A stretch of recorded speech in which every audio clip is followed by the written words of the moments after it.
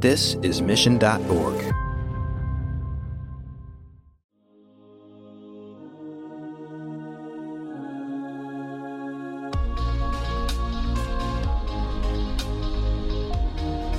Welcome to Marketing Trends. I'm your host, Jeremy Bergeron, the Vice President of Media Strategy at Mission.org.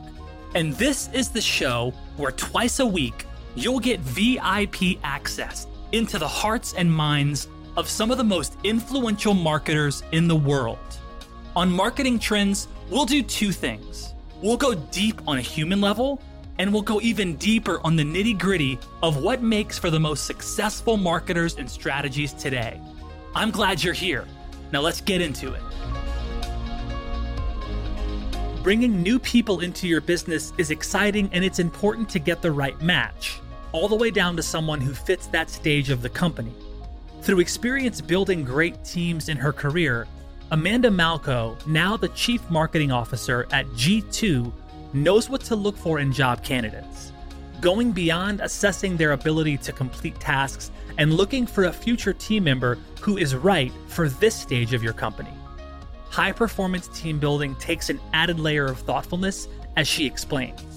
I really look for people who are right for the stage of the business and are excited for whatever stage that is. I worked with very large enterprise companies and I've worked at smaller startups. And in my experience, people are at different life stages ready for different size companies and excited about the opportunities and challenges that those companies provide. So I think not just hiring for skill and skill fit, but also hiring for stage fit is really important.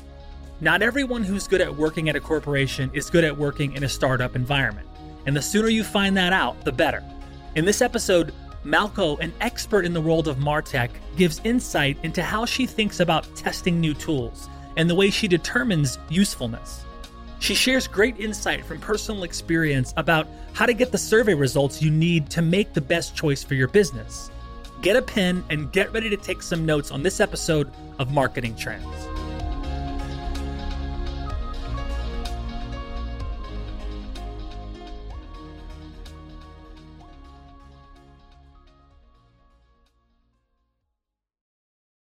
Hey everybody, welcome back to Marketing Trends. This is your host, Jeremy Bergeron, Vice President of Media Strategy at Mission.org. Super excited and honored to have Amanda Malko in the house. She is the Chief Marketing Officer at G2. Amanda, welcome to Marketing Trends. Thanks for having me. Super stoked to have you, Amanda. I want to brag on you a little bit because I, as I was mentioning to you before, like your background is super interesting. And so I know that inevitably the marketing leaders and the folks that listen to this show will Google you and check you out. But I just want to brag on you because I think your background's really cool and unique, and I'm excited to unpack it more. So for everyone out there, check out Amanda. This is who I have on the virtual screen today. This is an amazing human. So Amanda, she currently leads, marketing at a scale at G2, but think about her background. She was in charge of marketing, partner marketing, and programs at MailChimp, right? That was a huge opportunity. Then she was previously the CMO at 360i, named one of the 25 most influential marketing agencies of the 21st century. They went through an acquisition. She was also the CMO at Tongle, this really cool creative marketplace. They've got like 100,000 plus writers, directors, animators. She's also served as head of marketing at Ignition One, the SaaS tech ad platform. She was the first sales and marketing hire at Massive. She had this video game advertising experience. They were acquired by a small company called Microsoft. You may have heard of them. She's a regular advisor in this space. Amanda knows the know. So Amanda, I'm super excited to have you.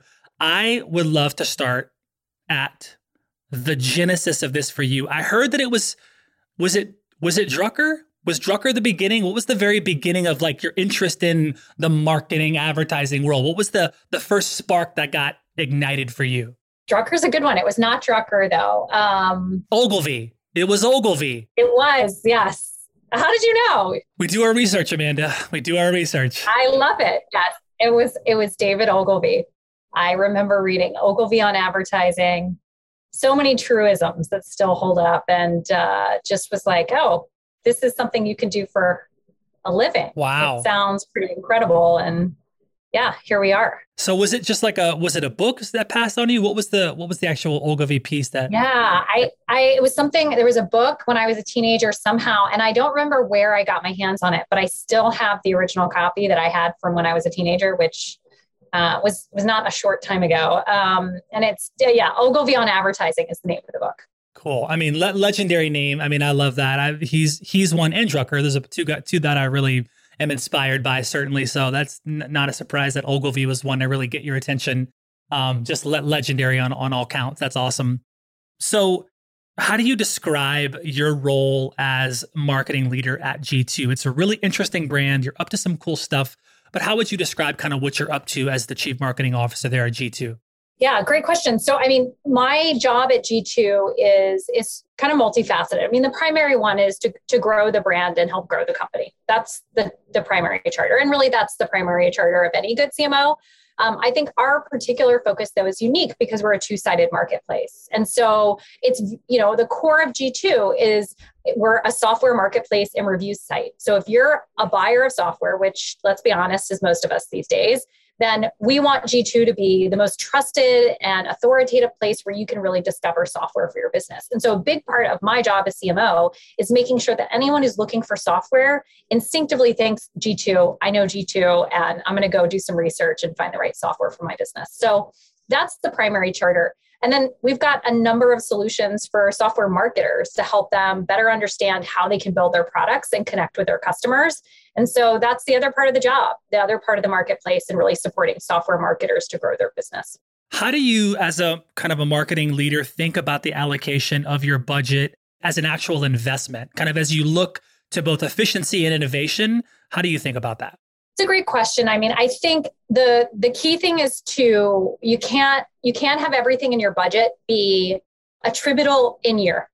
And so I think the thing to have healthy conversations around with definitely your CEO, your team, maybe the board, depending on what kind of board you have and where they want to invest their time, is how much of what we're investing is driving, for example, in-year revenue, and how much is something that's an investment in customer relationships that materialize over time, the brand and building that over time. And so we actually look at our budget as not just thinking about what are our goals and what do we need to do to achieve them, but how much of the budget is going towards things like revenue generation in year, and how much of it is going to go towards other areas that we'll measure differently and on different time horizons. And so we're actually going through that process right now. And it's a great conversation around alignment. And I suggest doing it early, because otherwise what happens, and you hear the horror stories of CMOs who they spent a lot on brand and thought everybody was aligned. And then they came back and said, yeah, but where's the revenue that came from this spend? So have the conversation when you're budgeting. And if you're not aligned, at least you'll know upfront. I love that. So for me, the marketing leader, especially, the role of CMO, in a fast growing, company like G2 and other fast-growing brands, it's all about collaboration. You, the CMO, you're often sitting at this intersection of all these functions in the business of, product, finance, certainly sales, comms, right? There's so much that you're you're at this really interesting, part of the flywheel as the CMO.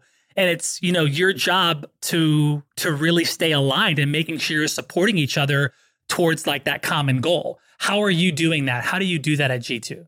Staying aligned cross-functionally. Oh, such a good topic.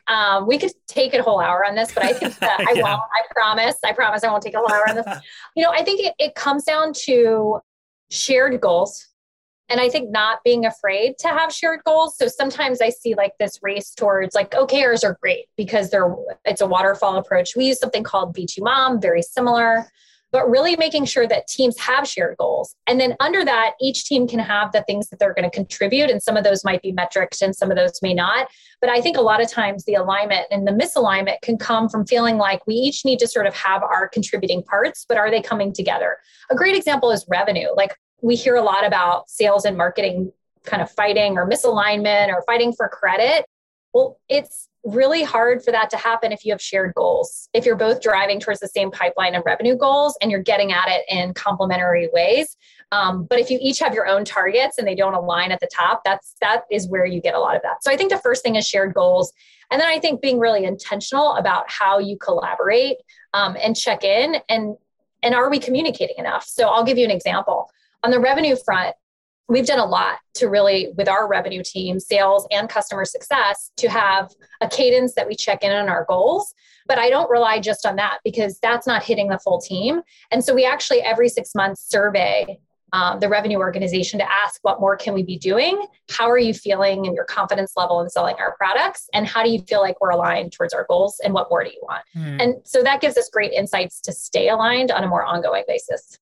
What was your first, because I'm thinking like into you, when I think of a CMO, what's the first 30, 60, 90 days are really critical for your role specifically. What was your approach first getting in? And I've heard all kinds of answers from CMOs that in this state. I'm curious, what did you do when you first started? What did your first 90 days look like?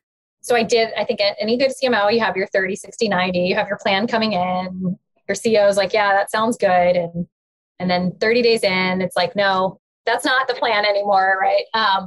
It really is about listening and building trust. I mean, I think it depends on what kind of organization you're walking into and what the charter is. At least for me at G2, I knew I needed to build out the team. And I knew that we had a lot of needs to align on goals for the marketing team and really clarifying what are we going to focus on and what are we not going to focus on. That was sort of my primary charter is like, if we can have the right team focused on the right things, we're going to be really successful. To get there, I really spent the first 30, 60, 90 getting to know the team, both my team and across the organization, and building those relationships and getting to know the customers. So I did actually a listening tour with our top customers. It actually shared out all my notes from what I learned from that with the team, with our broader team. So I think listening and then just being very clear about what do I need to focus on. And for me, it was building out the team, developing the team and really listening to them, and then aligning on marketing goals because we didn't really have clarity around those. Were they pretty clear on brand? Like, was there a rebrand that happened before you got there, after you got there? Yes. Okay. Yeah. So it was not, I'm not coming in to like rebrand the company. Like we've got a great reputation and brand, which is fantastic. It's actually like a CMO dream to come into a place like G2 that's so well known and say, how can we actually take this to the next level? So when it comes to, first I want to comment on you talked about, cultivating listening. And that's my favorite answer that I don't always hear, but I do hear it, from some amazing folks like yourself that talk about the first thing they do is like nothing. They just listen. Yeah. They just listen. We had Marissa Mayer on one of our other shows. And when she first took over, as CEO of Yahoo, she got so much flack for what looked like she wasn't doing anything, but she was listening and she was taking her time and how important that is. We've had other executives like yourself talk about how critical, like not just to say they're doing it, but actually like get into the trenches of the team, the existing team, certainly the customer, and spend enough time doing that before, okay, here's our next highest priority. And so I love that you did that. Not surprised. So, there's a comment that I would love to get your thoughts on. There's a really great CMO named Norman DeGrieve. He's the CMO of CVS. Do you know Norman by chance? I don't know him personally, but I am aware of Norman. Yeah, it's super interesting. And, he made a comment around there being like too much focus on ROI versus incremental profit dollars with a reasonable rate of return. Mm-hmm. He talked about, it's like, why are we focused on this rate of return versus the total profit dollars that we're bringing in? He said that he thinks there's been this overcorrection in marketing to focus on a metric that actually has harmed the growth of the company because we're focused too much on efficiency. Just curious your thoughts on that, if you would agree or add any more color to that. Wow, this one really rings true to me as well. I think in general in marketing, that I would say I would align with, we have a tendency to do that. I think this is, because more things are going digital, you can measure more of it.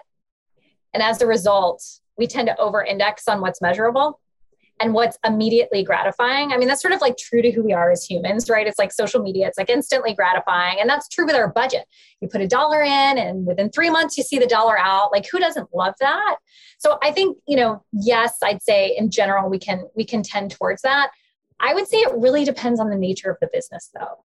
Like if you're a highly profitable, large enterprise, your time horizon can probably afford to be a little more generous. And you can think about how much do we really need to invest in year versus longer term, as I was talking about before. When you're starting out, that is actually might be a terrible strategy, right? Because you may not have the runway that a CVS has, as an example. And so I think it really depends on the nature of the business. And I think we can oversimplify sometimes and say like, oh, I need to make sure I'm investing in brand. I need to make sure I'm investing in demand gen. And really it's, you should be doing both, but how much you invest in each over what time horizon and how aggressively you're going to pull on those levers is really going to depend on where you are as a business.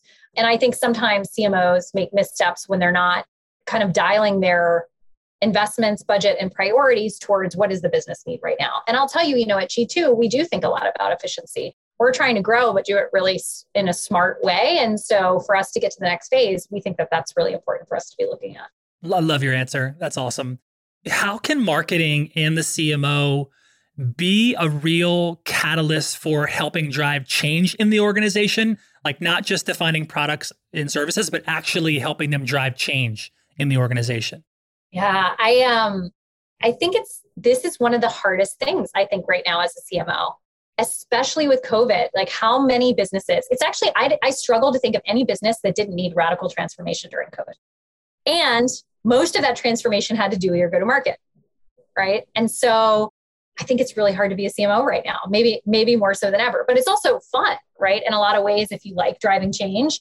So I think in terms of how I do think pointing to where change needs to happen is something that the CMO has a unique seat to really seeing that, because you're seeing that. Ideally, you're seeing the full customer experience and you're able to kind of point out where is there friction or where could there be better opportunities if we approach things differently, whether that's like how we go to market, how we price, how we actually like point of sale, like where does that happen? And I think, this gets to a question I think you're going to ask later, which is what are the skills you need to be a successful CMO today? And I think journey mapping is something CMOs can learn from product peers that is highly beneficial when you're going towards any type of go-to-market transformation. It's something I spent a lot of time on at MailChimp. And I kind of walked away going, wow, I don't actually know how I was doing my job without really leaning into mapping out the customer experience and aligning people around that to be successful. On that note of customer experience, I know we've certainly met with a lot of brands that have seemed to double down on customer experience, certainly in the last year and change, where behaviors are different and things are vastly different and industry agnostic. I think it's impacted everybody. How do you, G2, go about doubling down on customer experience? What are some of the things you've done? How do you create these kind of repeatable experiences that are authentic, that really engender loyalty? Yeah, I think it's big and small things. And I'd say we're just on the beginning of our journey and really like taking our experience to the next level. But some examples would be like on our, it's sort of like, don't wait for perfect to get in the way of the good, right? So we're in sort of the two parallel worlds. One is like, what's really not good that we can make better? So an example would be like that experience when you come to our site. How can we use chat or other functionality to give you a better experience when you're looking to review software or buy software, or you just want to talk to someone on the sales side? So we actually just went through we just got a new chatbot on the site and we redid that whole experience. We're going to continue to iterate. It can definitely be better, but things like real-time scheduling, 24/7 coverage so that you can actually talk to someone anytime you want help, no matter where you are in the world. Things like that make a really big difference. We're already seeing a material uptick in our ability to drive really good meetings, conversations, and help buyers through that process. Longer term time horizon, map out like that whole experience from I just heard about G2, where did I hear about G2, all the way through to I am now implementing this software that I discovered and bought on G2. Maybe I got a good deal on G2 deals. Now I'm implementing it. I want to share my experience, like aligning teams around the end-to-end experience of your customer. Long term, you're probably going to have, first of all, hopefully a great vision to align your product sales, marketing, and customer success teams or whomever else is in the process. And you're probably going to find 100 plus things that could be better, which is great because then you can actually start to think strategically about how do we prioritize this, who needs to do what, et cetera. But I think a lot of times it's easy to be siloed and saying, okay, you go and take this part of the experience, I'll take this. And it's amazing what happens when you kind of take a step back and align the teams around. What are we trying to do here? How do you go about building a high performance marketing team? Like what kind of goes into your thinking around like when you first joined G2, like, you've assessed the team, You now know kind of what you have at the table. What is kind of your first moves? What priorities are you establishing in terms of the people and the folks that you're building, the team that you're building? Yeah, I mean, I think the first thing is assessing where there might be gaps. So, as an example, we didn't have a PR function when I came in. And so it's like, okay, well, we know that we're trying to build this very influential brand, really a well-known brand around the world. We probably need some PR function. So some of it's just obvious, like recognizing the gaps in the team and saying, do we have people who we want to up level and like, hopefully they can grow their careers here and maybe they'll fit within the roles. And we've had some of that. And some of it's finding out where are there gaps on the team that you need to fill. I think more broadly, kind of aligning great teams around having shared vision, mission, goals, and then figuring out what's the right talent that you need, both for the gaps that you see and the goals that you're trying to get to, but also for the stage of the business. So I really look for, people who are right for the stage of the business and are excited for whatever stage that is. I've worked with very large enterprise companies and I've worked at smaller startups, and, you learn a lot about yourself in the process of working at these different size companies. But in my experience, people are at different life stages ready for different size companies and excited about the opportunities and challenges that those companies provide. So I think not just hiring for skill and, skill fit, but also hiring for stage fit is really important. And do you also think about the next stage as well and think about this person, or do you not even think about current stage, current fit, and that's it? Yeah, I mean, I think stage is really, really long term. So for example, right, if you're in a stage where you're in seed round, that's a couple year journey to getting towards, you're building a lot there. Then there's sort of the stage of business, which is where we are at G2, where you've got established go-to-market, you've got really go-to-market fit, you're in scale mode. And so there's a lot that needs to happen in that phase. I often call it like the teenage years, other people call it different things, but that tends to be a multi-year, journey. And then there's sort of kind of like next peak phase, which is where MailChimp was just, okay, we've established a pretty healthy, decent sized business. How do we actually get to that next peak? And that's a business of a different level of maturity. And then you've of course got the Fortune 500s, and they're sort of thinking, how do we actually have digital transformation, differentiate across our product portfolio and do it at a scale that's obviously very different from that early stage startup. So yes, multi-year, but I think the stages as I'm defining and tend to be kind of bigger blocks within a company's growth trajectory. Although right now, there's companies that go from A to like behemoths in 2 years. So True. There's always those. What stage is G2 in? I'd say we're kind of in that, that teenage year. So we've, we're in about 500 employees now. We've raised a decent amount of funding. We're really healthy in terms of the size of our revenue, and we're scaling. And so we're a great place for anybody who really likes that stage of business where you're kind of scaling and you start seeing what worked for you at a certain, earlier stage is not going to work for the go forward. And you put in all kinds of new tools and systems, and it's fun, but fun for someone who's ready for that stage. I like it. Can you talk about the connection relationship between you as the CMO and the CTO or the CIO? Because it seems, we'll look with MarTech these days, two roles that to me have to be, there has to be trust and in sync. It's the CMO and the CTO. Whereas in years past, there may not have been that much alignment. These days, with the level of transparency in the world that we're in now, it seems like those two individuals really have to be on the same page. Can you talk about your experience building that trust and what you've learned in this kind of new modern day marketing age? Yeah, I mean, I think CTO and then you said CIO. I mean, I really think where a lot of that alignment happens, especially if you're in a product organization. I mean, really any organization, but especially if you're in a product organization or an e-com organization, is around your data. And so I think having alignment is so critical. And so I think one of the things that we had this at MailChimp, but more so I think here at G2 is really aligning on what are the problems we're trying to solve for as it relates to the data and making sure that marketing has a seat at the table. And I absolutely feel that we do here at G2 is, well, what is the data that we need? Where does it need to live? How are we going to action on it? Who's going to do what as it relates to the data?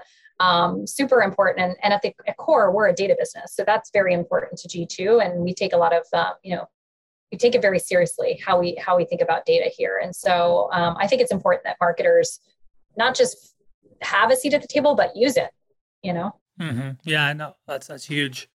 How do you practically balance growth with retention, right? As the CMO of G2?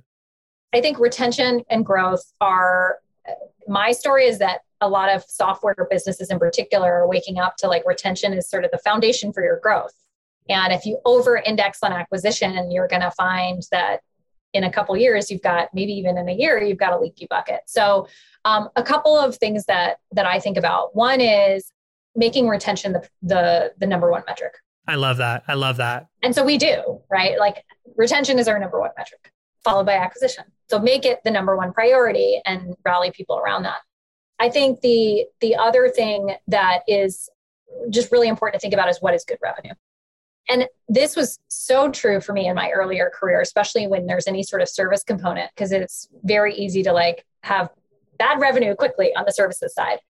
It's equally important though, on any sort of like, even a consumer products business, SaaS business, like what is good revenue? So thinking about who are the types of customers, not just that who will buy, but that who will stay and be successful. And what are the patterns? It's not just so that we get the right customers, but that we understand what's going to make them stickier and successful with us longer term. So that's something that we're continuing to look at and trying to build onboarding and training to make those customers more successful.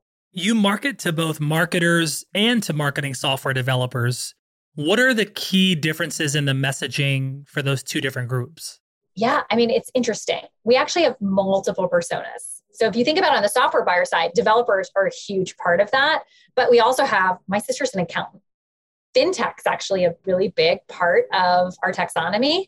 She just used G2, right? So if you think we have lots of personas, on the marketing side, I think about marketing to marketers is what I've done my whole career. So that's like one of the through threads in my colorful careers. I think you might have described it like 20 years marketing to marketers.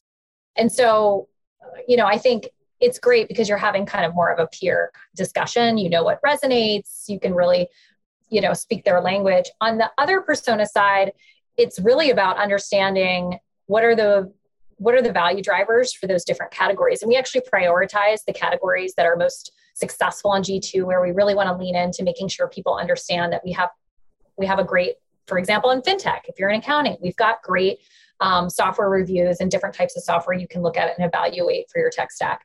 And so we prioritize the different types of categories and personas we're going after on the buyer side, some of which are developers. On the developer side, as an example, it's like where you reach them, we're experimenting with things like Reddit, and like they're in different places. They're not going to be on LinkedIn. And so we have to really think differently, which is a fun challenge about how to talk to them. And they don't really, they want to be educated, but they don't want to be marketed to, which is really a different play there. Right.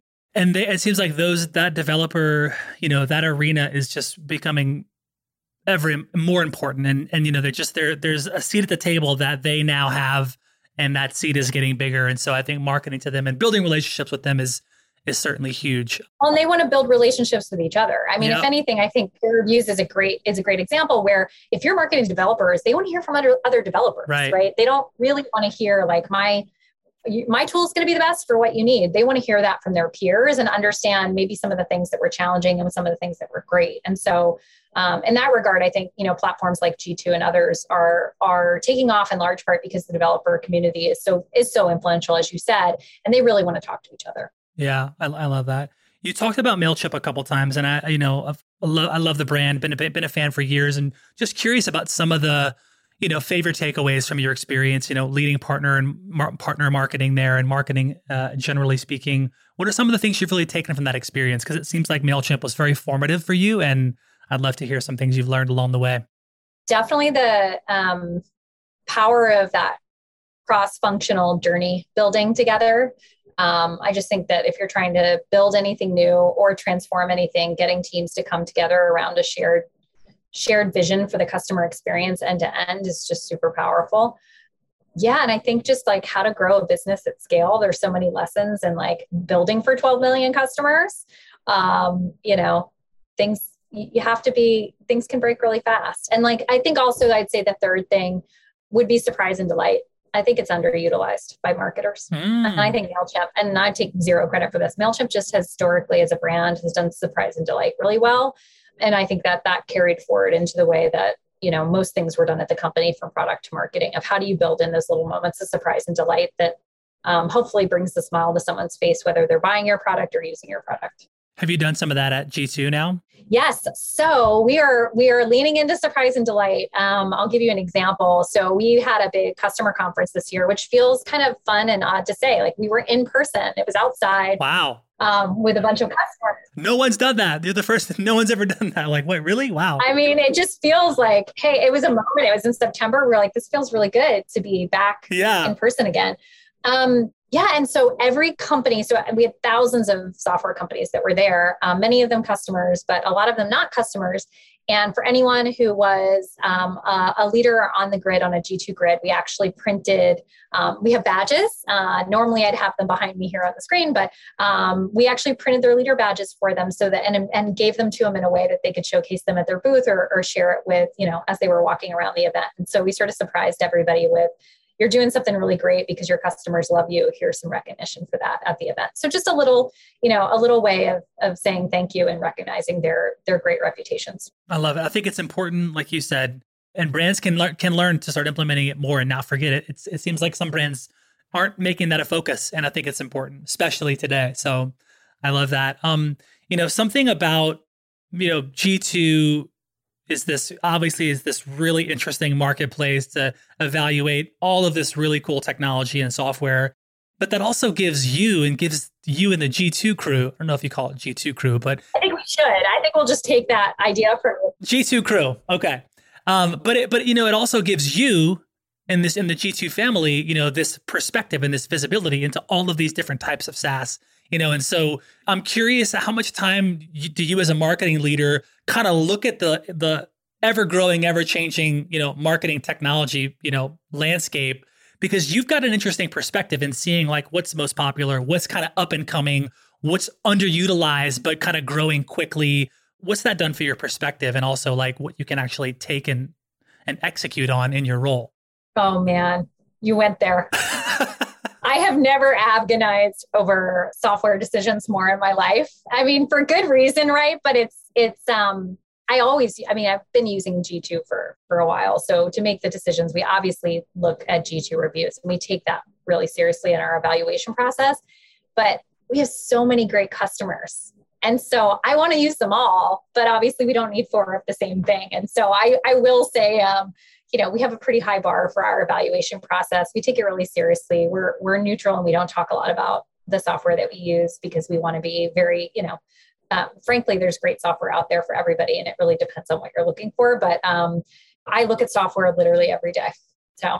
I could nerd out. I do. We started to evaluate some things within our organization. And it's like, and the whole world opened up of like, oh man, there's some really great intelligence out there and there's some great ones, Yeah. And so to your point, can't use them all, love and appreciate them all. And it can also be a lot out of that fire hose. There's so much in the MarTech space, and so I see you. Well, and where do you stop? And you can bolt on so many things. And so I actually just earlier today was looking at our software roadmap and like the things that we're bringing on. And, I'm very excited about it. And we could talk a long time about all the things that we're looking at, but it's very helpful because we have great partners and customers. And I love that I feel like we get such an insider perspective. And I'm just constantly hearing about software, which I do think is a competitive advantage for any business that's spending, that's digitally led, spend time, probably more of it looking at software. Yeah. It really puts you and G2 at this really cool intersection. Like, that's where the world's already going and heading, and you get to be at the top being like, okay, here we work with everyone essentially at some level. And you get to be a part of, everyone's success and also helping your customers be a part of that as well, which is really beautiful. I would imagine that you've had some really cool exposure to, creating a successful survey, right? And maybe can you talk about some of the components that really make for a successful survey, how some of these brands can start to really, because you can do this the right way, I think, and you can do this in the kind of same as lame way that all brands do it. What's some of the kind of things you've learned regarding taking a survey and creating a real survey? Wow. Well, there's so many different reasons to do a survey. We do a lot of them at G2. And I've done a lot of them. I did a lot of them at MailChimp and throughout my career. And it goes back to listening, and I think they're a great tool for listening. I think some best practices are really be focused on what you're trying to achieve. And not just because obviously any good project should have clear objectives, but in surveys, the longer the survey, the less likely are you to get not just the number of participants, but the quality of the feedback. So really being clear about like what's essential and what's kind of nice to have. I think definitely know how you're going to evaluate it, because that'll inform what tool you use, right? So there is everything from Google Forms to, SurveyMonkey, to much more sophisticated software that you can use. A lot of it will come down to like how much analysis and crosstabs do you want to do and things like that. And ask the right questions. I mean, I think so many surveys fall short. I'll give you an example. We were trying to kind of do some research around the influence of particular types of software. And we wanted to do a global survey, and we have the ability to do surveying on G2 and do that for some of our customers.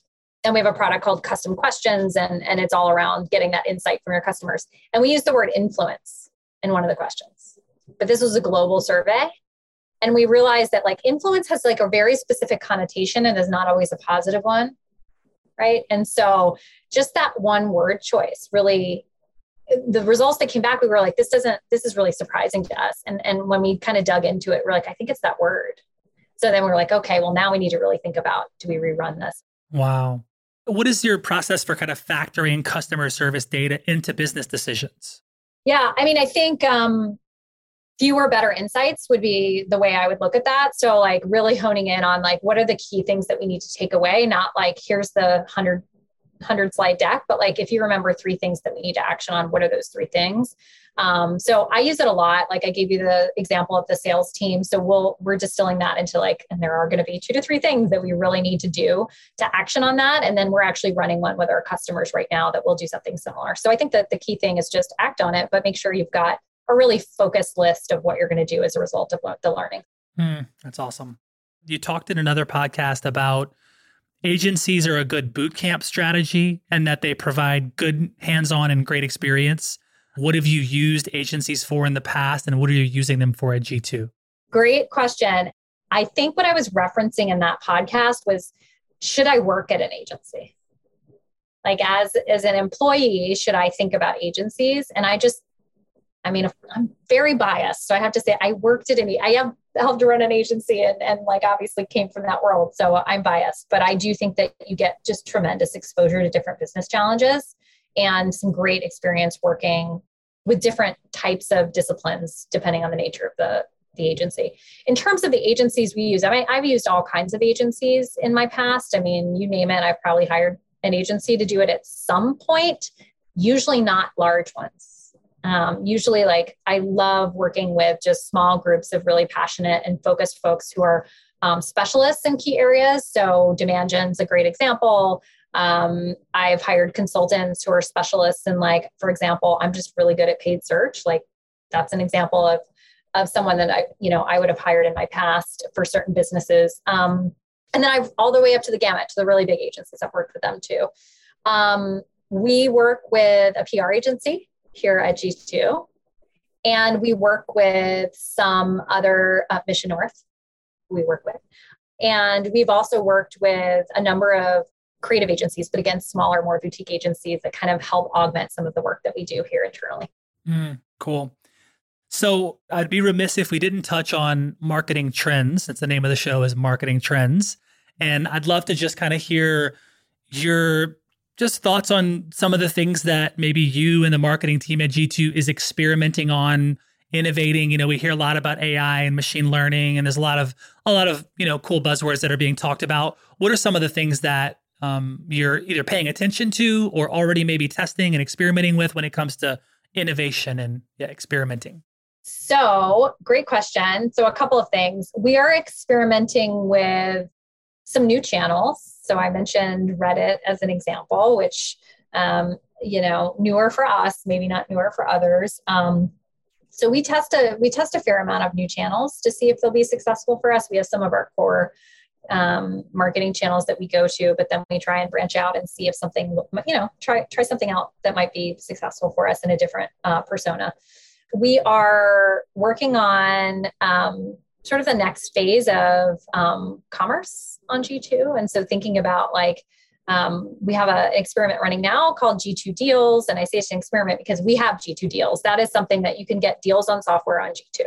We're experimenting with how do we actually drive visibility and awareness of that and get more people, aware of the deals that, and hopefully participating in them because you can get a great deal on, for example, email marketing software if you just go to G2 Deals and check it out. So how do we do that on the site? So a lot of our experimentation comes with how do we actually integrate that within the site experience on G2. And so we do a lot of A/B testing on the homepage and other parts of the site to see where are we going to get the most uptick and interest in these things and making sure that buyers are seeing it on the site.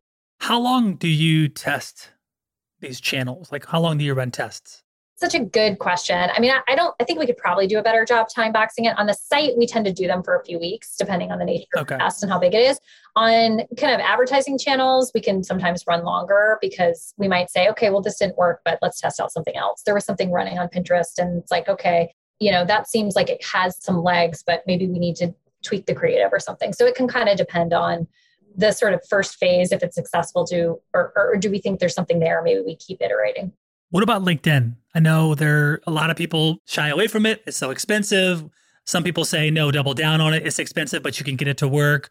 It appears that there'd be a lot of your customers certainly there. What's your thoughts on LinkedIn as a advertising? We love LinkedIn. You love it. Yeah.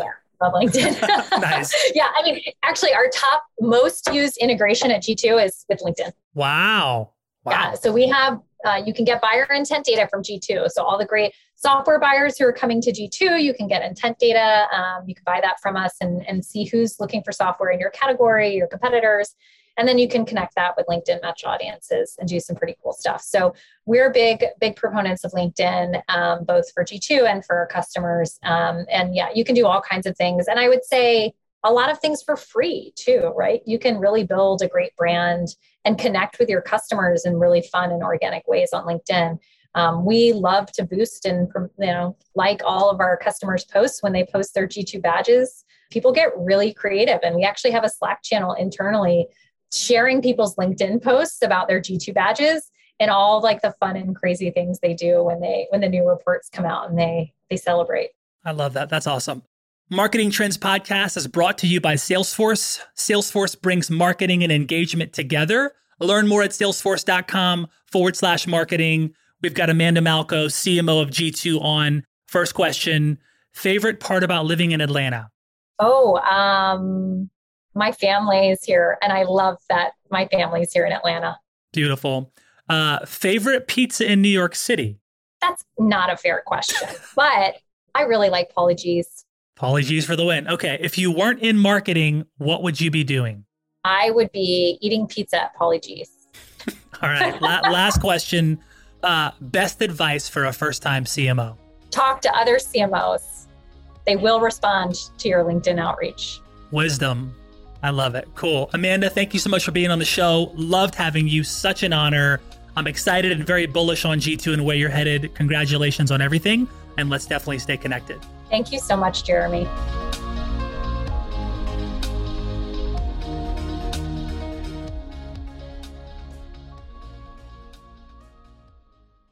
You have 8 seconds to make a connection or risk a click away onto the next topic. The difference lies in your ability to deliver relevant experiences to your audience across devices and across channels. But delivering on a really great experience is impossible without the right people and the right technology. You've got the right people, but your technology choices will make or break someone's experience with your brand. At the center of gravity of your digital experience, Brightspot Content Management System can deliver relevant content, personalized experiences, and cross-channel synergies to create unforgettable brand experiences, so you can be a bright spot in someone's day. Head over to brightspot.com/marketing trends to find out right now.